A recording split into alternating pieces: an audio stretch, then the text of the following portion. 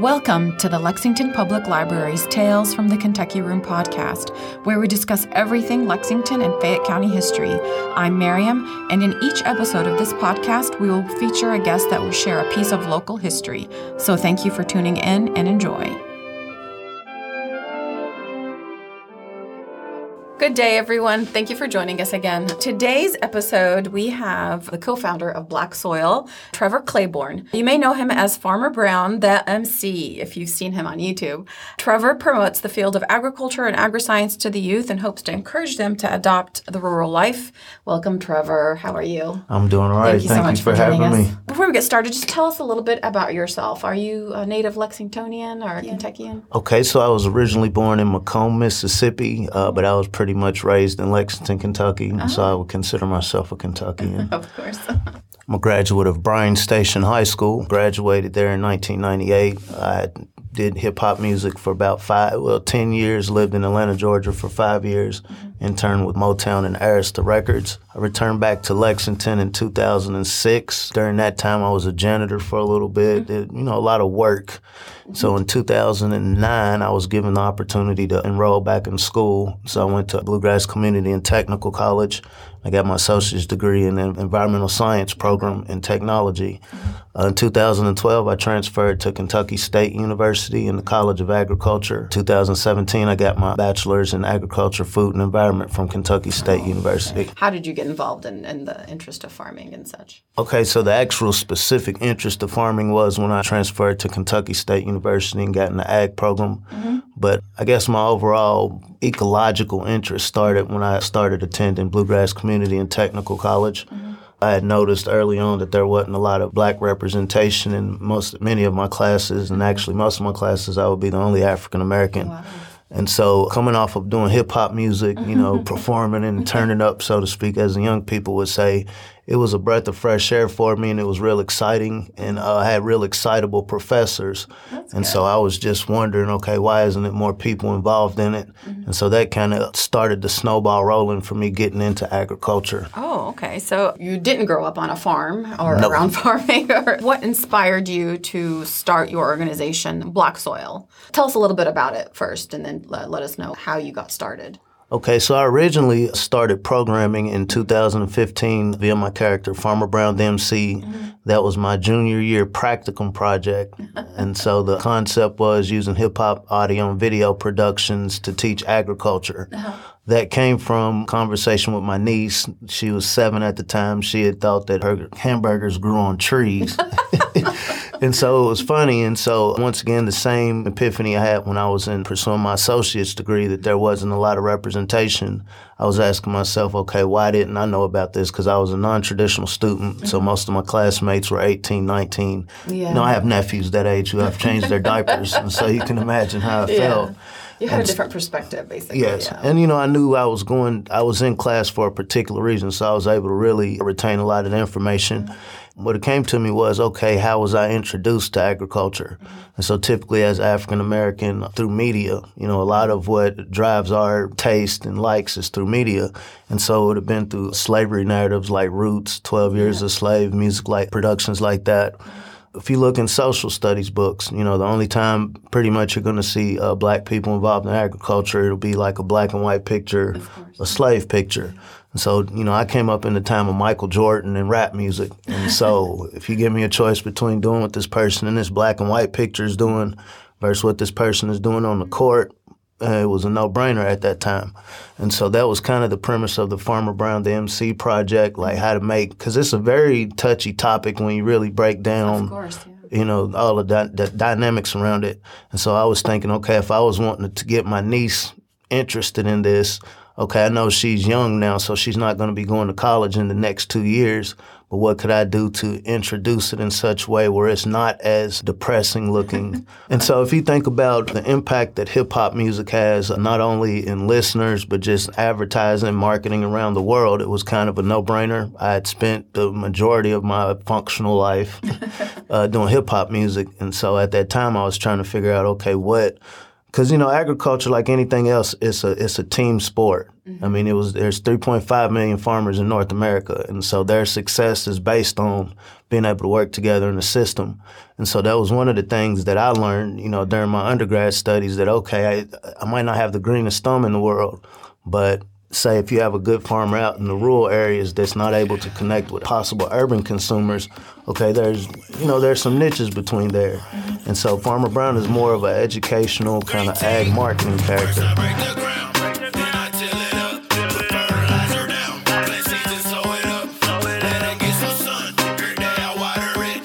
So fast forward, so the original research was to reach 300 kids. It seems simple, but I reached that the first presentation that I had at my alma mater, Northern Elementary here in Lexington. Wow.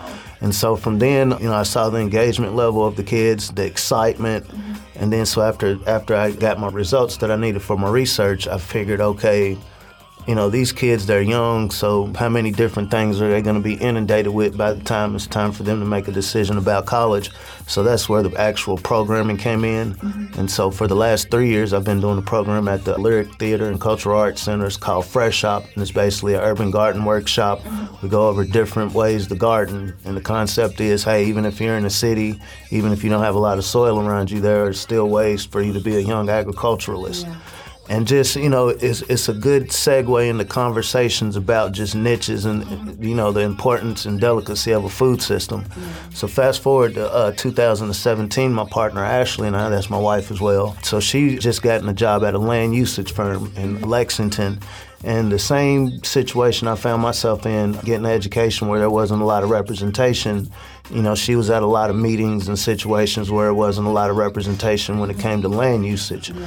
And so one day we were actually at my mother's house swinging on a tree outside, just kind of talking. And that's where we came up with the concept of Black Soil, Our Better Nature. I feel like everything living your better nature, you're in your better nature when you're outdoors, right? And so when applying that to, our ethnicity, our community, what is a positive way to really bring up this touchy topic? Yeah. And so Black Soil, and then I guess my claim to fame with that is I added the better nature part.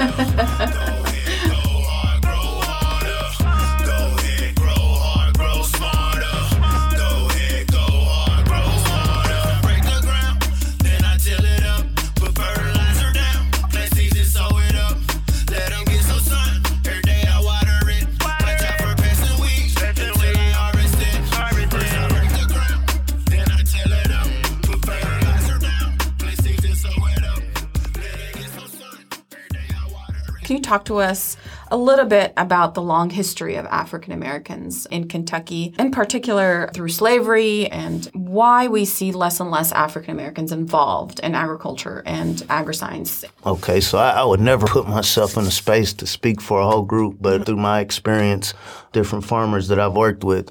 And so I do know the peak of African Americans involved in agriculture was in 1910. When we represented 15% of the farmers in the country. That's right. That number is now down to 1.4%. Wow. So you think about the civil rights era, you think about all of the progress that's been made in certain other social areas. But when you look at land ownership, which is, the cornerstone of wealth, we've drastically declined. And so it would kind of depend on who you ask, but there's different reasons. Obviously, there's been a broader cultural shift away from agriculture. In general. This is the tech age where, I'm not going to go outside if I can sit inside and be comfortable. There's a little bit of that. There's obviously been some nefarious aspects that affected it. What most farmers understand, okay, you can't really predict the weather. And so one of the benefits of having a centralized government is, hey, can you come in and help me if I'm falling short?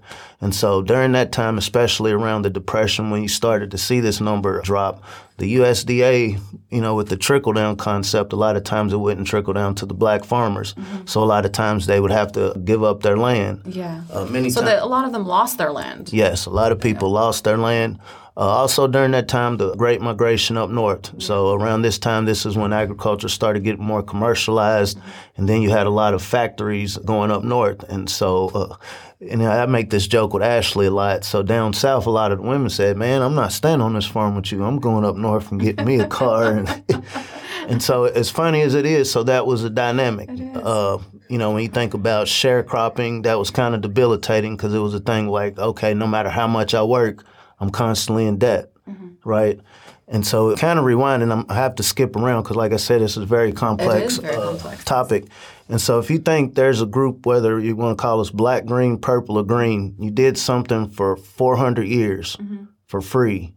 Slavery. And you did this day in and day out, you would assume that, okay, you're pretty good at this, right?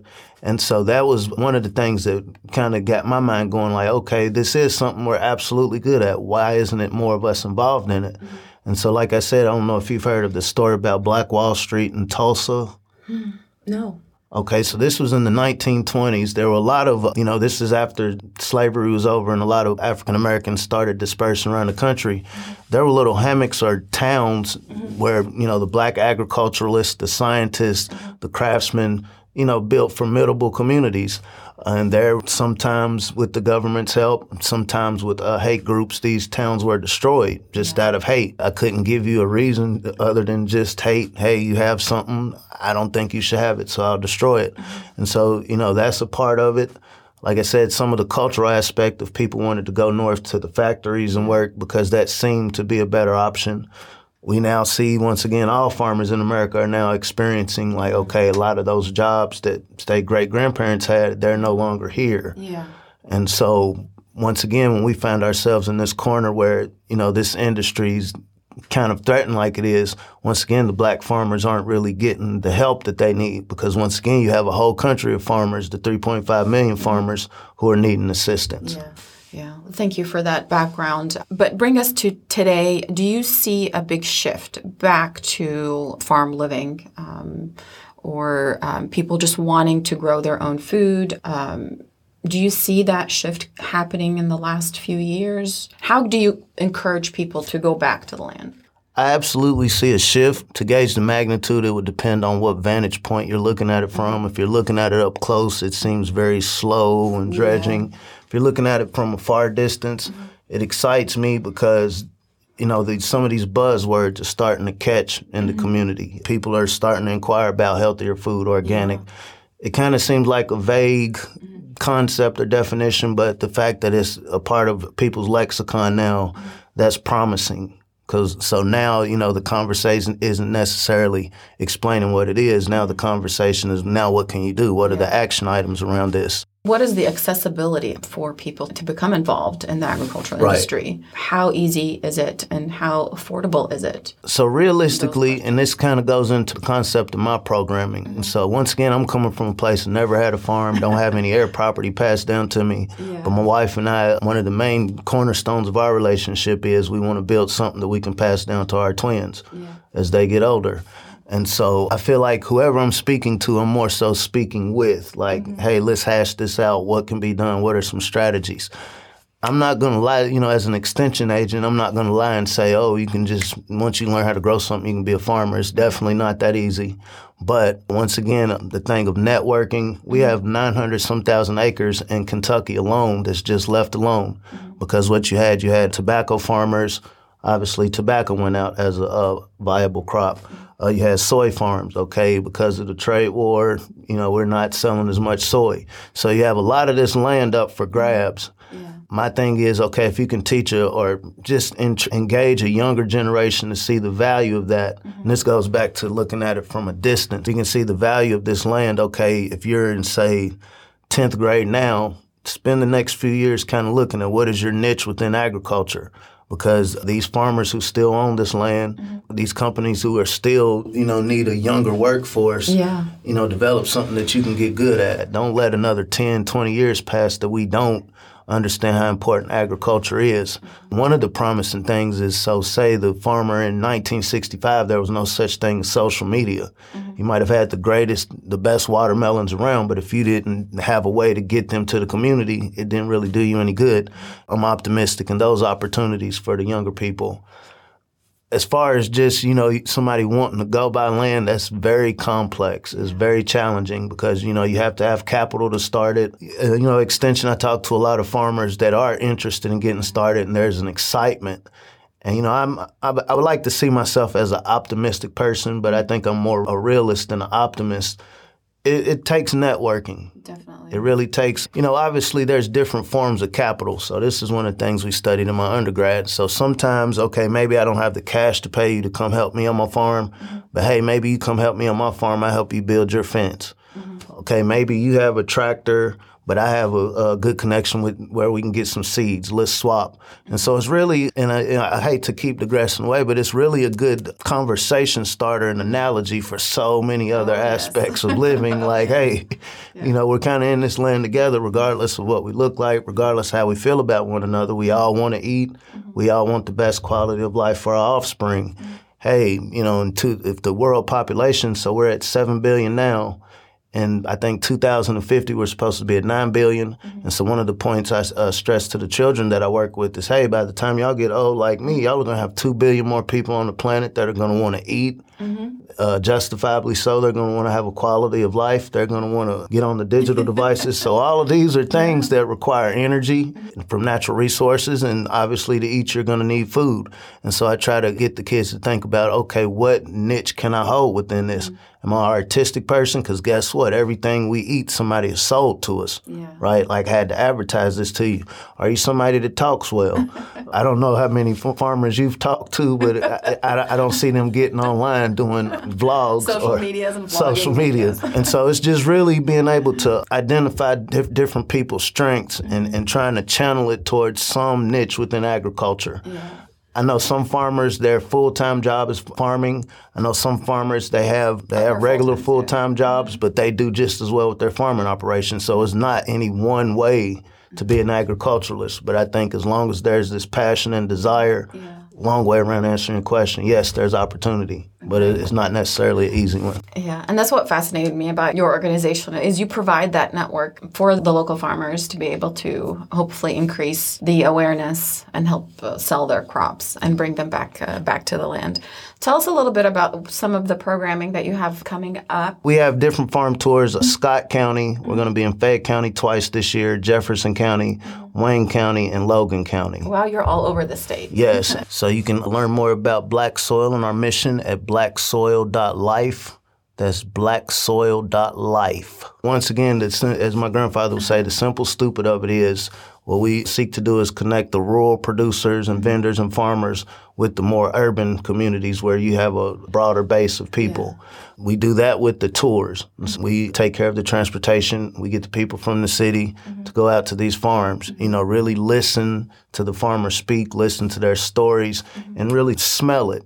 It's one thing to read something, but to really be there and feel it, to smell what's going on around you, to see these people in their natural element, it's soul lifting. It is.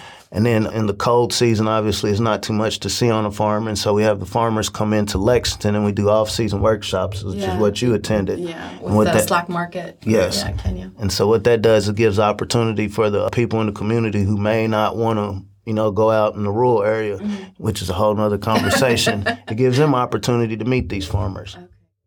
But yeah, it's an experience to go visit a farm. As a city girl, I would consider myself very much a city girl. Just visiting Kenya on her farm, Slack Market, and seeing her in her element brings something to your soul. Just the simplicity of it, but also the hard work of it that is so rewarding. Thank you for connecting me with her. And thank you so much for spending your time with us and letting us know about your organization. We look forward to seeing so much more from you. Great. Thank you so much. Thank you. Good day, everybody.